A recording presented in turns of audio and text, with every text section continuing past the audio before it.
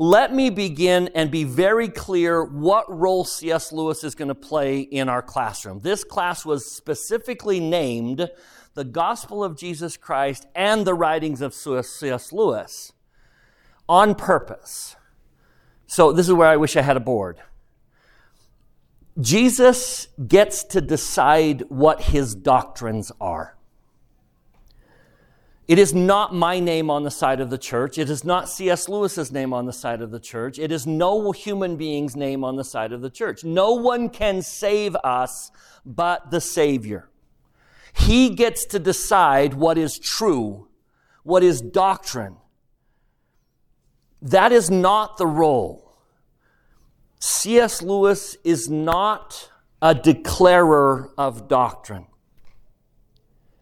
He held no priesthood keys. He was not a prophet, seer, and revelator. He was a brilliant man, but we will not turn to C.S. Lewis and allow him to declare what's true and what's not. That is not his role.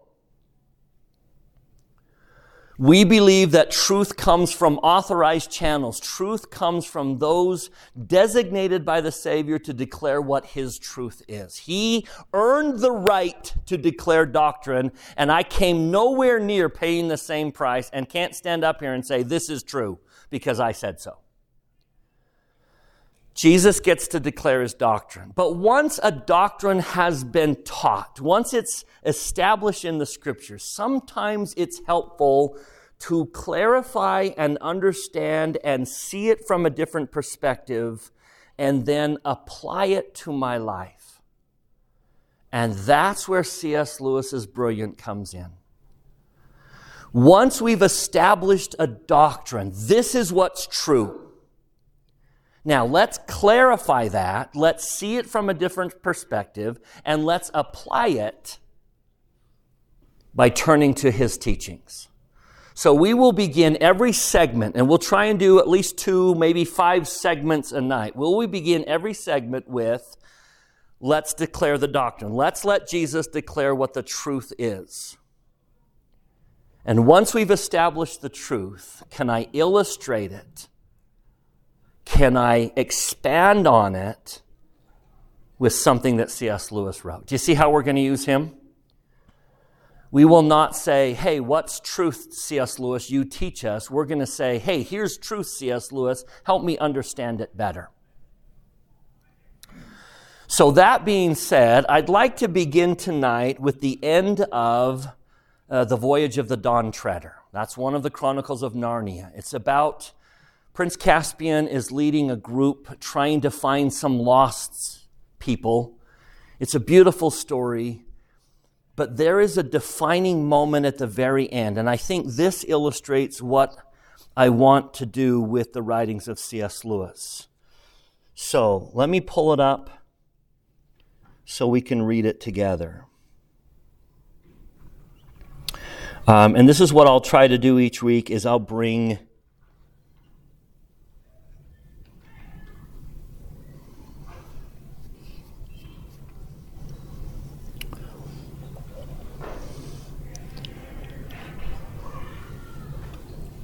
all right, hold on. Let me get there.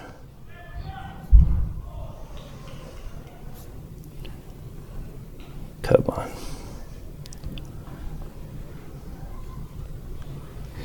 All right.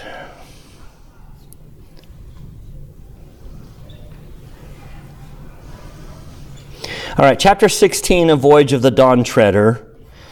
Everyone is gone except for the Pevensie children and Aslan. And oh, how dearly I love Aslan.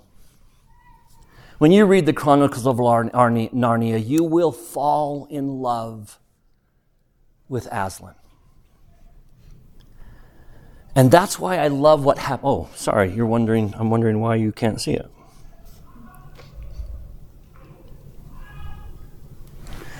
The very end of the book is this beautiful little story. Let me just read. But between them and the foot of the sky, there was something so white on the green grass that even their eagle's eyes could hardly look at it. they came on and saw that it was a lamb. "Come and have breakfast," said the lamb in its sweet, milky voice. Then they noticed for the first time that there was a fire lit on the grass and fish roasting on it. They sat down and ate the fish, hungry now for the first time for many days. It was the most delightful food they had ever tasted. "Please, lamb," said Lucy, "is this the way to Aslan's country?" "Not for you," said the lamb. "For you, the door into Aslan's country is from your own world." "What?" said Edmund. "Is there a way into Aslan's country from our world too?" "There is a way into my country from all the worlds," said the lamb. But as he spoke, his snowy white flushed into tawny gold, and his size changed, and he was Aslan himself. Towering above them and scattering light in its mane. "Oh, Aslan," said Lucy, "will you tell us how to get into your country from our world?" "I shall be telling you all the time," said Aslan. But I will not tell you how long or short the way will be, only that it lies across a river. But do not fear that, for I am the great bridge builder. And now come, I will open the door in the sky and send you into your own land." "Please, Aslan," said Lucy, "before we go, will you tell us when we can come back to Narnia again? Please, and oh, do make it soon." "Dearest Aslan, dearest," said Aslan very gently, "you and your brother will never come back to Narnia."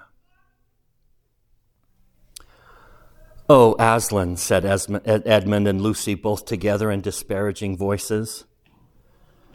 "You are too old, children," said Aslan, "and you must begin to come close to your own world now."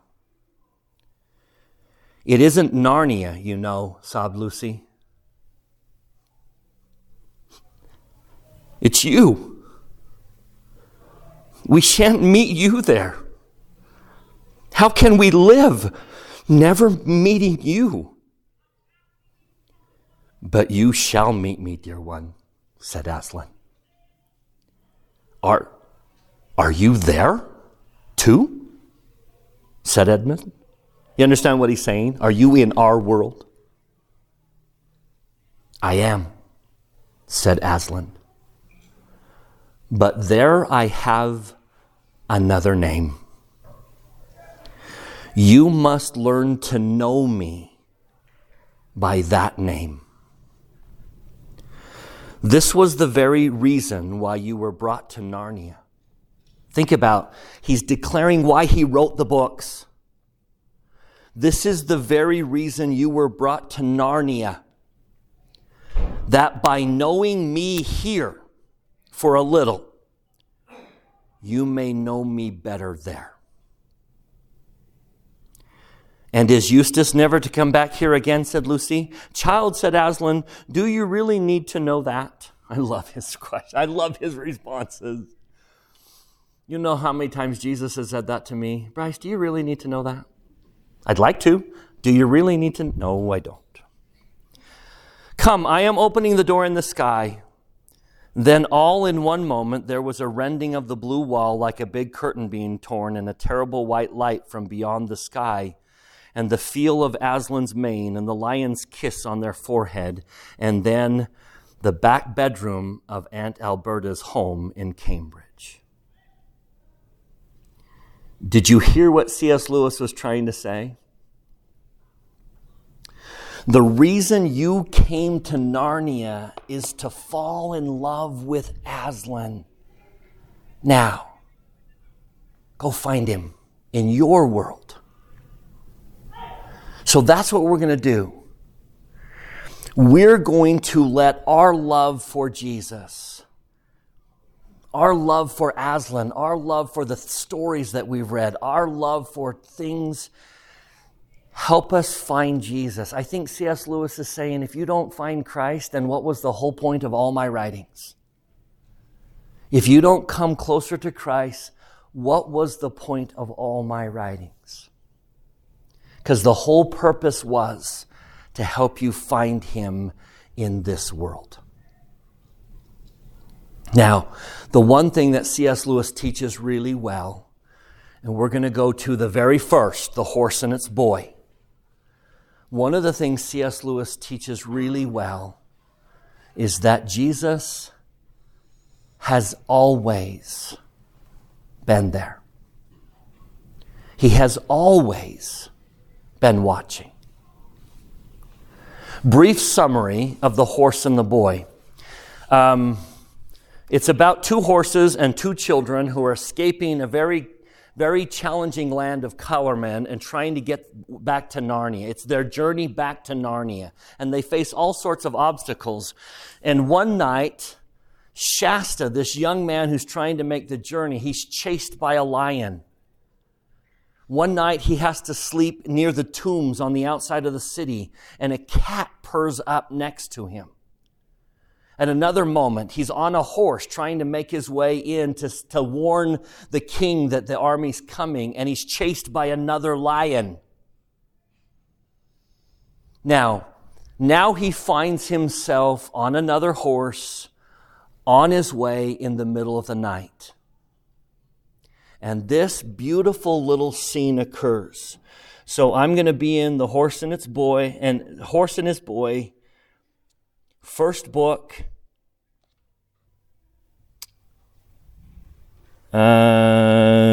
chapter 13.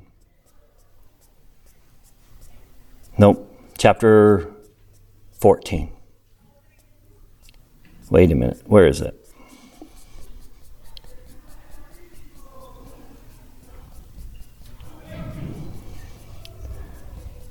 Sorry, here it is. Oh, you know what? Never mind. We're not in book 1. That's why I can't find it. We're not. Book 1 is The Magician's Nephew. So this is actually book 3. Sorry. That's why I can't find it.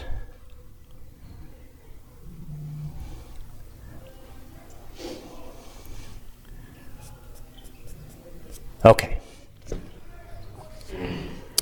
I think this is where I want to begin. I want to use this story as an illustration of the doctrine is that Jesus has never, ever left you. He has been there all along. When you questioned where He was, when you wondered, when you shook your fist at heaven and said, "Where art thou, God?" When you, like Peter on the boat, said, "Carest thou not that I perish?" How many times have you felt abandoned by God? Now, here's the explanation. Here's the clarification of that doctrine that C.S. Lewis provides.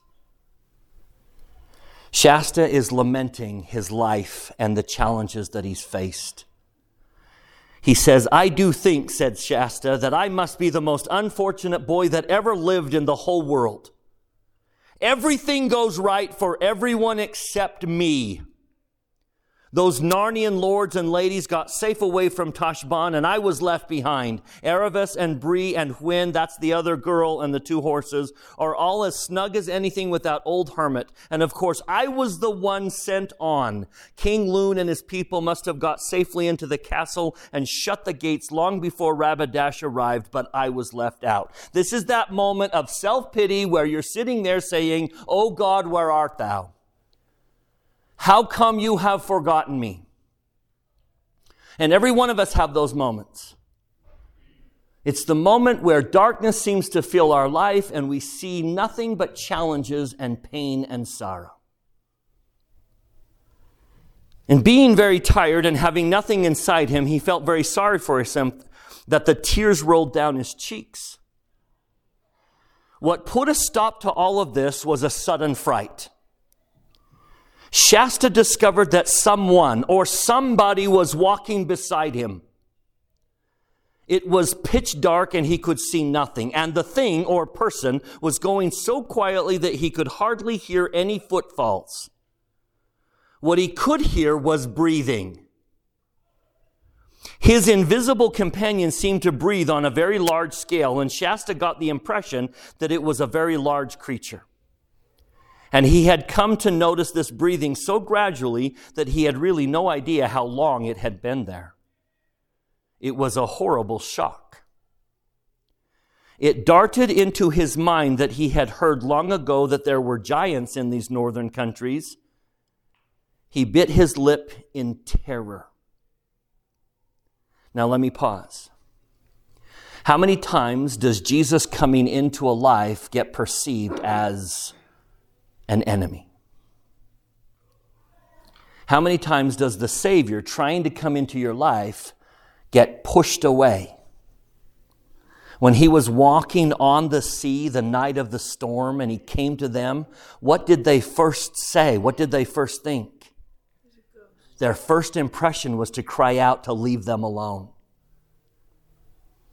And I would suggest that all of us kind of have that instinct that I love Jesus and I'm afraid of him.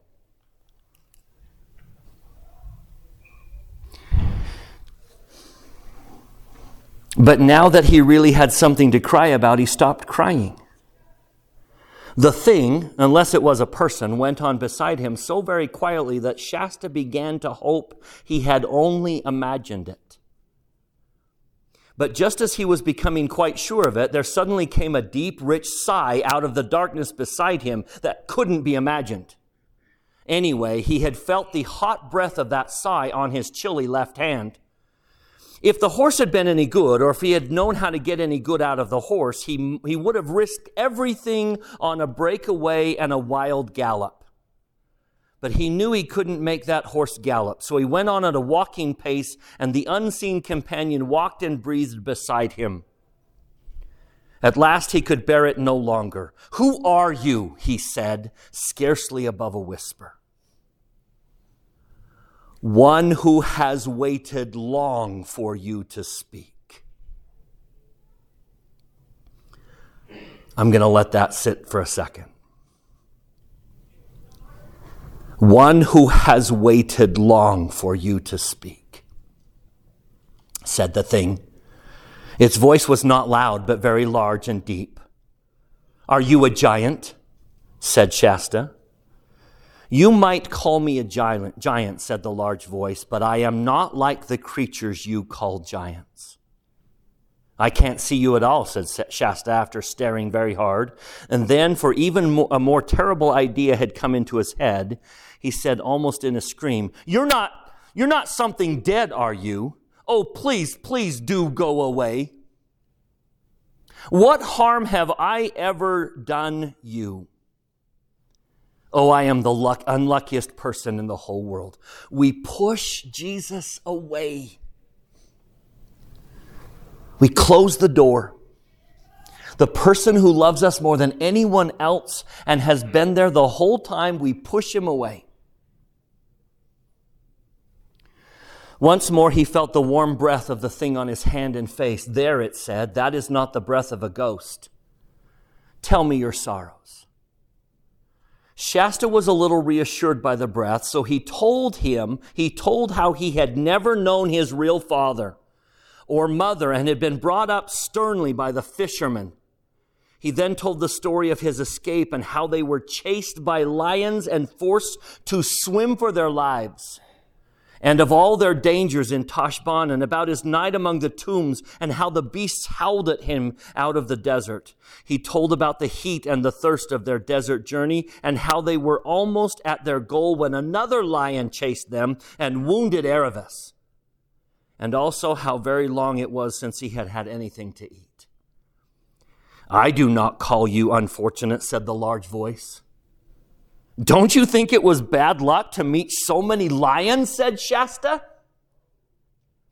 "There was only one lion," said the voice. "What on earth do you mean? I've just told you there were at least two the first night, and there was only one. But he was swift of foot." "How do you know?" "I was the lion." And as Shasta gaped with open mouth and said nothing, the voice continued. I was the lion who forced you to join with Erebus. I was the cat who comforted you among the houses of the dead. I was the lion who drove the jackals from you while you slept.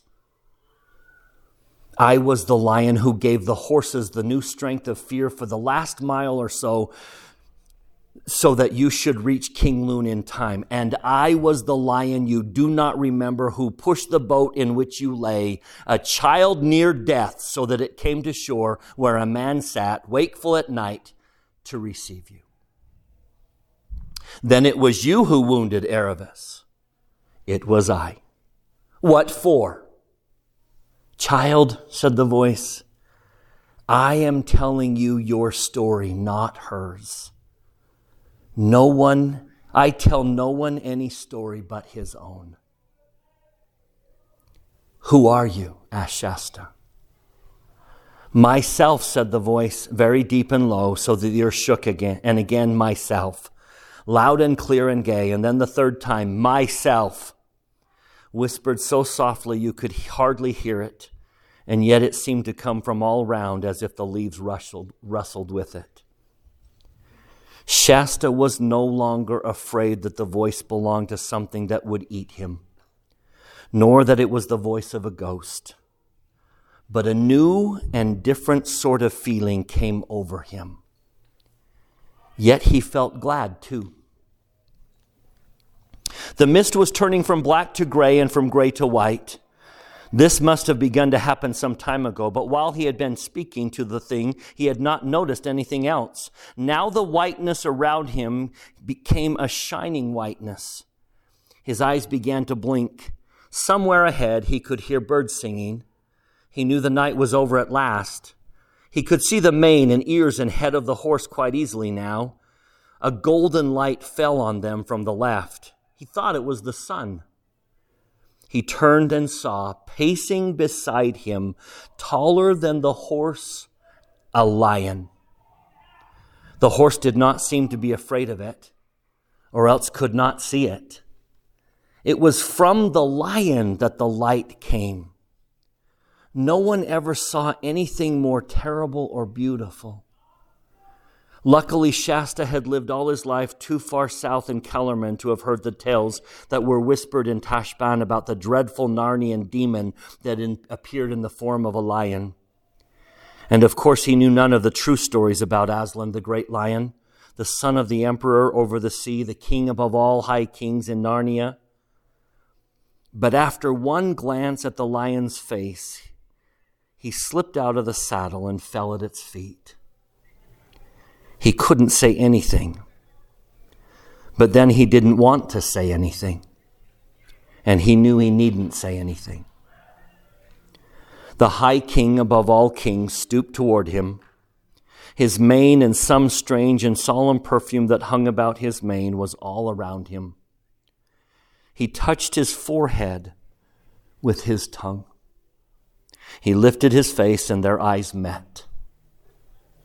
Then, instantly, the pale of brightness of the mist and the fierceness brightness of the lion rolled themselves together and up and disappeared. He was alone with the horse on a grassy hillside under a blue sky. And there were birds singing. Do you sense what he's trying to say? He has always been there. When you didn't know, when you didn't understand, when you couldn't see the why, there was reason and purpose to everything that was happening in your life. He has always been there from the very beginning.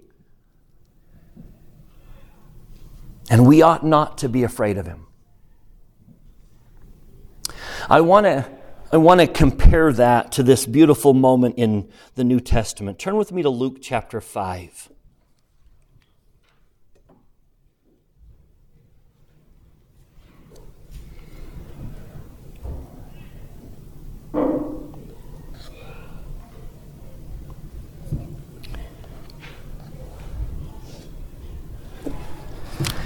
I think so many of us, we love Christ, but we're terrified of him at the same time because no one knows all the horrible things I've done like he does.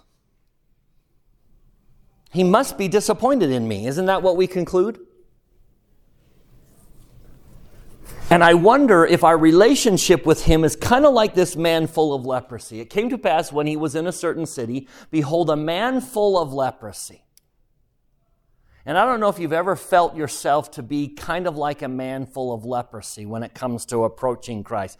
Tell me, in those days, if you had leprosy, what was your expectation when you walked into a crowd? If I had leprosy and I walked into this room, what would I expect all of you to do? And I wonder if we don't make that same connection, that I expect Jesus to run away when I approach him. I expect him to run away when he sees who's coming. Imperfect, sinful me. I expect him to run away. I am the man of leprosy. But I care enough and I love enough to shout out. Now, tell me what the man knew. Look at that sentence at the very end of verse 12. What did the man know? I know you can help me. But what did he doubt? I don't know if you will. I know in theory Jesus is supposed to love me. But I don't know if he actually does. Lord, if thou wilt, thou canst make me clean. Now, what I think C.S. Lewis is trying to teach is this idea. What does Jesus say?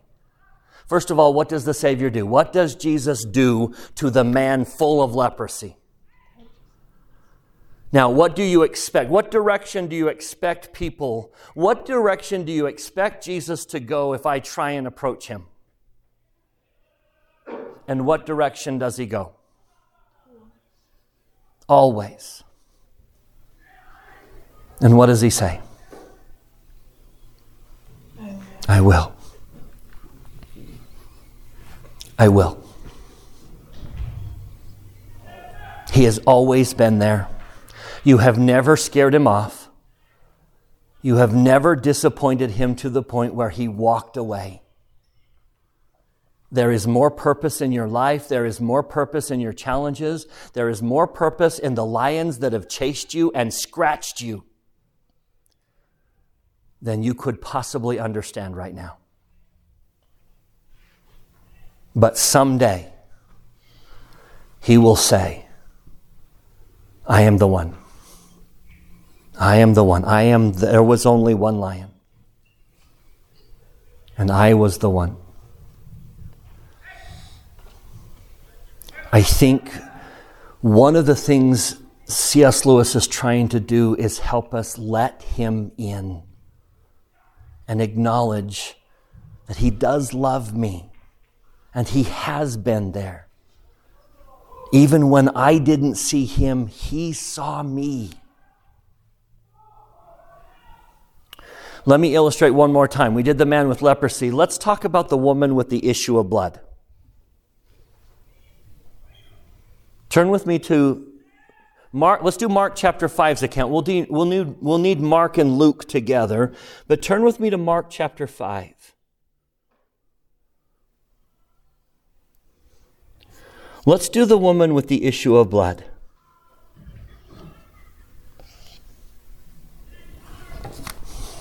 And tell me if this isn't kind of the whole idea that C.S. Lewis is trying to teach. A certain woman which had an issue of blood 12 years. Now, forgive my bluntness, but an issue of blood is a female issue. This woman has had an issue of blood 12 years straight. Never stops, constant, 12 years, and no one made her better. You know how desperate she is, right? Every woman in this room can sympathize, and I know exactly how desperate she is. Now, under the law of Moses, while a woman had an issue of blood, she couldn't be touched. And she couldn't touch anyone else. That's a subject for another day. But if Jesus touches her, she makes him unclean. So how do I get healed without touching him? So she comes up with a brilliant idea. What's her brilliant idea? If I could touch the hem of his garment. Now, the hem, when I say hem today, you probably think my pant leg hem. That's not what his hem of a garment is. If you go to the Bible dictionary, I'll save you the time, he would have worn a little tunic that had tassels right here. And as he walked, he would have thrown that over his shoulder. The hem of his garment was the tassel and the back of his back. So tell me what she wants to do. Notice the very next verse. She came in the press. What does she want to do? And what do we want to do? We want to sneak up and steal a blessing from Jesus so he doesn't really notice.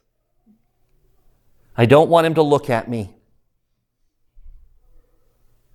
I want to sneak up and get a blessing from Jesus.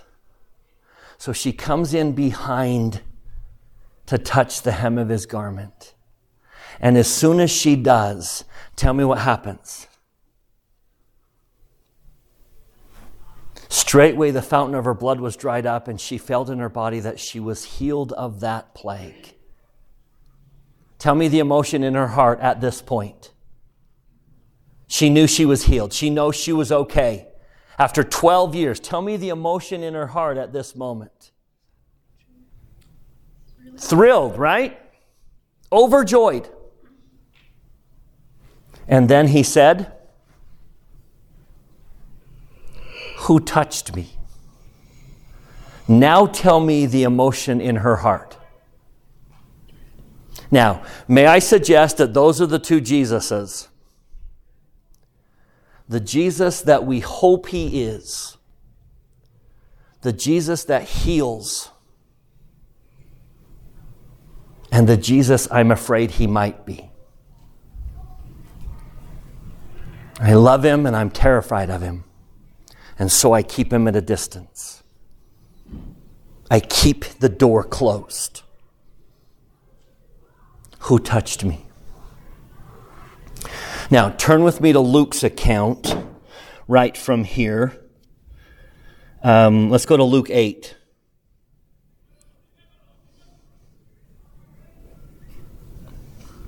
Notice what happens as soon as Jesus says, "Who touched me?" This sentence. How far away was she when he said, "Who touched me"? Couldn't have been very far, right? She barely touches the hem of his garment, and he turns around and says, "Who touched?" She can't be very far. She was probably standing right in front of him. What does this mean? What would this suggest? I didn't do it. She's terrified of him, as are we. We keep him at a distance. We push him away, or we see him as the enemy. When all denied, she must have said, "I didn't touch you, it wasn't me." Now, go back to, we're going to have to bounce back and forth, but we'll go back to Mark's account. Mark 5.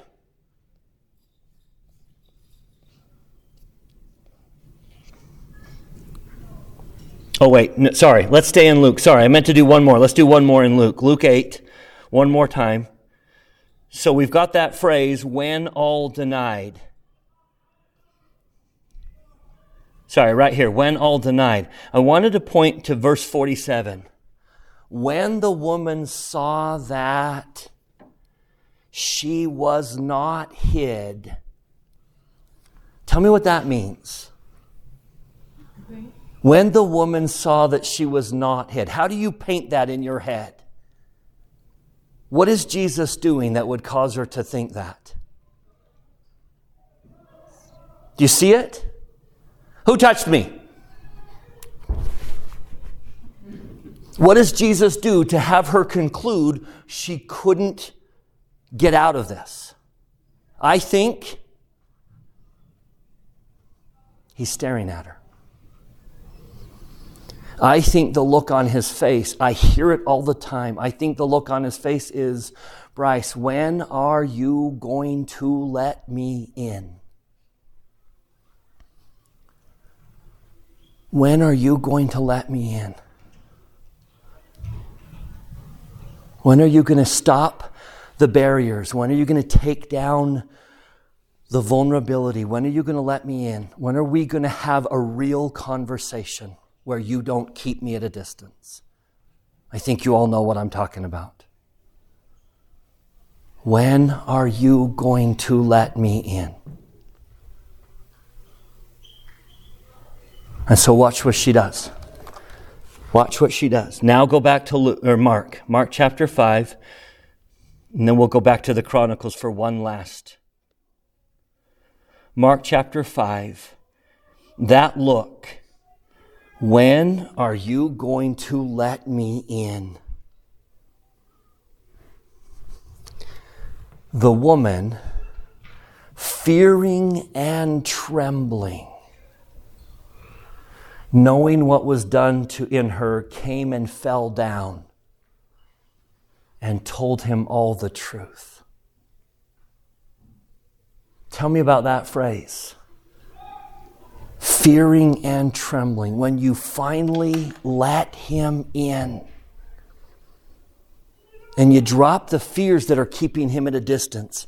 When you finally let him in, fearing and trembling. Now, I think this story is what led C.S. Lewis to write the little episode with Jill and Aslan in the silver chair. So let's end there.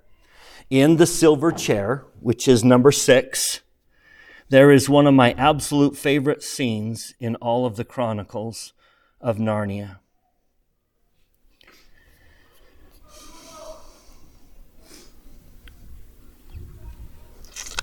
So Jill is brought into Narnia. She knows nothing about Aslan. Eustace is the one that brought her in. She knows nothing about Aslan. They've been separated, and she's very thirsty. But her thirst was very bad now, and she plucked up the courage to go and look for that running water. She hears running water. When she finally sees the running water, there's what I want. There's the happiness I seek, and who's sitting right in front of it? A big lion. A big scary lion. There's the joy that I seek, and sitting right in front of it is the Savior. And this beautiful scene. Starting here, the wood was still, so still that it was not difficult to decide where the sound was coming from. It grew clearer every moment, and sooner than she expected, she came to an open glade and saw the stream, bright as glass, running across the turf, a stone's throw away from her.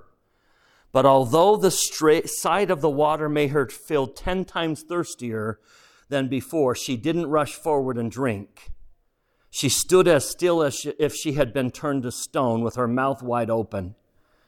She had a very good reason. Just on this side of the stream lay the lion. It lay with its head raised and 2 forepaws in front of it, like the lions of Trafalgar Square.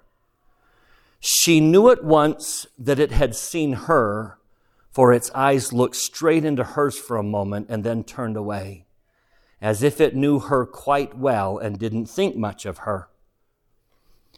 The lion says, "Are you thirsty? You may drink.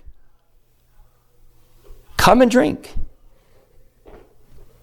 Now this conversation. "Are you not thirsty?" said the lion. "Oh, I'm dying of thirst," said Jill. "Then drink."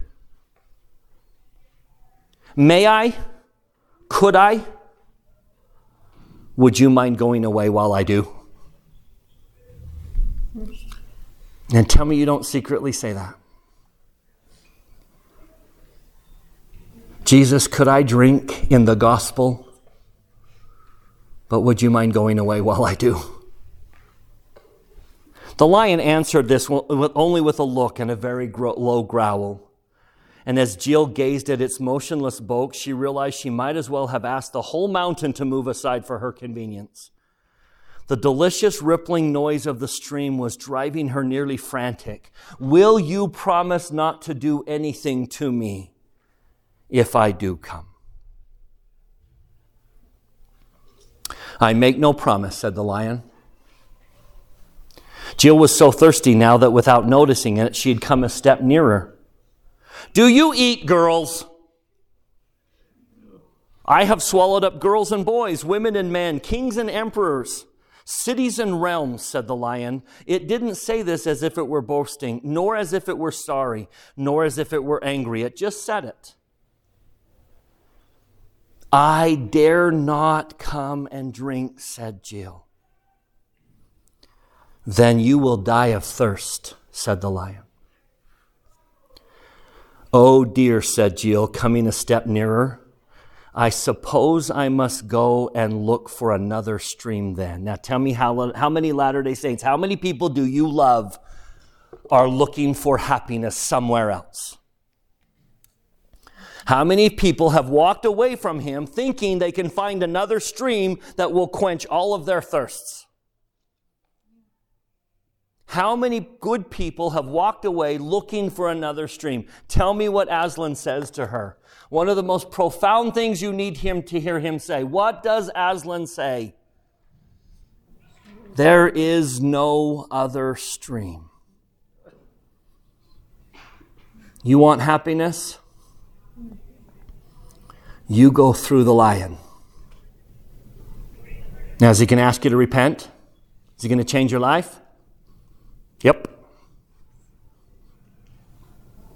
But there is no other stream. Now, do you remember the woman?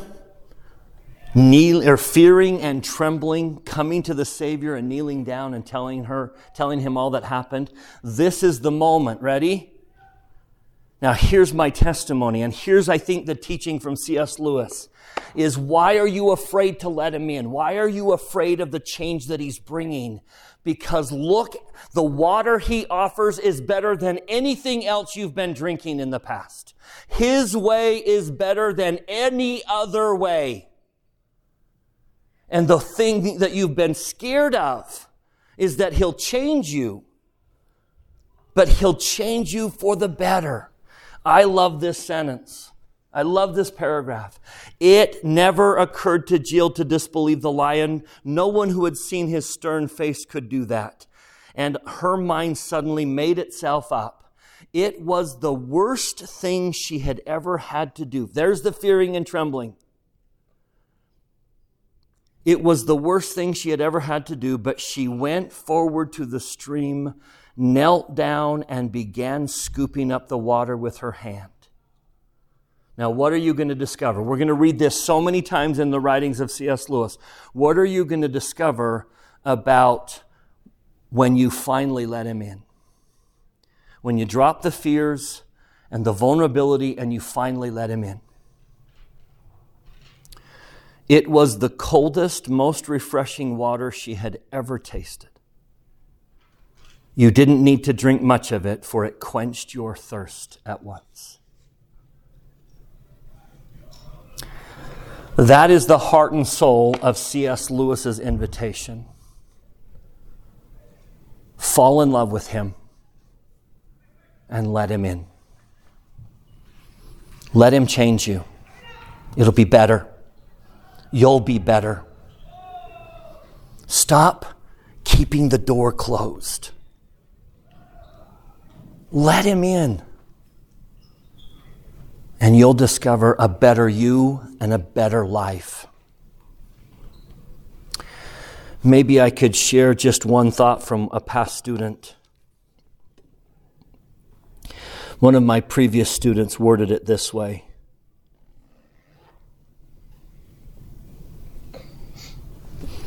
She said, what scares me about letting him in is being vulnerable and this sense of being unworthy. Sometimes I feel like no matter what I do, it's never enough. I feel like when I'm asked to do something, I'm asked to do it perfectly. Again, I know it's not true, but I never feel like I'm enough. I just have it in my head that I have to be perfect, or I'll be criticized, or I'll disappoint others if I'm not. I don't want to let him in because I don't want to feel that feeling. I'm afraid of his disappointment. I've always had a hard time letting people in, especially those that can have a big impact on my life. I always fear what I will feel if and when I disappoint them, and when and if they leave. I don't want to build relationships in fear of losing them, especially if it's a relationship I hold close to my heart. If I don't let someone in, then they can't hurt me. I know he won't hurt me, but there is still a deep-rooted fear that he will by what he asks of me. As soon as I feel vulnerable, this massive wall comes up, and it's been like that for so long, I don't even realize it happens. And when it does, I push away whatever it is that makes me feel vulnerable until I feel safe again. And I've pushed him pretty far away. Does that resonate with you? Now, what I want to begin with is all throughout the writings of C.S. Lewis is this loving, who's always been there, God. But what form does he take? He's a scary lion. But he is the kindest, most gentle. Now, does he scratch Erebus? Yes. Does he have a reason for it? Yes. But does Shasta get to know that story? No. Oh, how I love Jesus. And part of my love for Jesus is I love Aslan. I fell in love with Aslan, and then I found that same person in this life. May we all do that. May the writings of C.S. Lewis drive us to him. And someday, I promise you will realize that he has always been there. Every pain, you were never alone.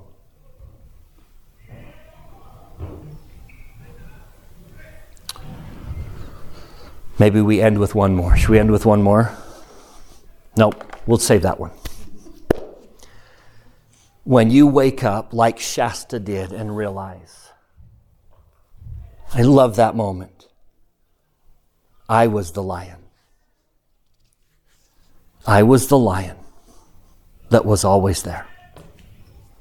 I testify to you that you have a Savior who knows you, loves you, and has never left you. There is no other stream. Let him in. And I say that in the name of Jesus Christ, amen.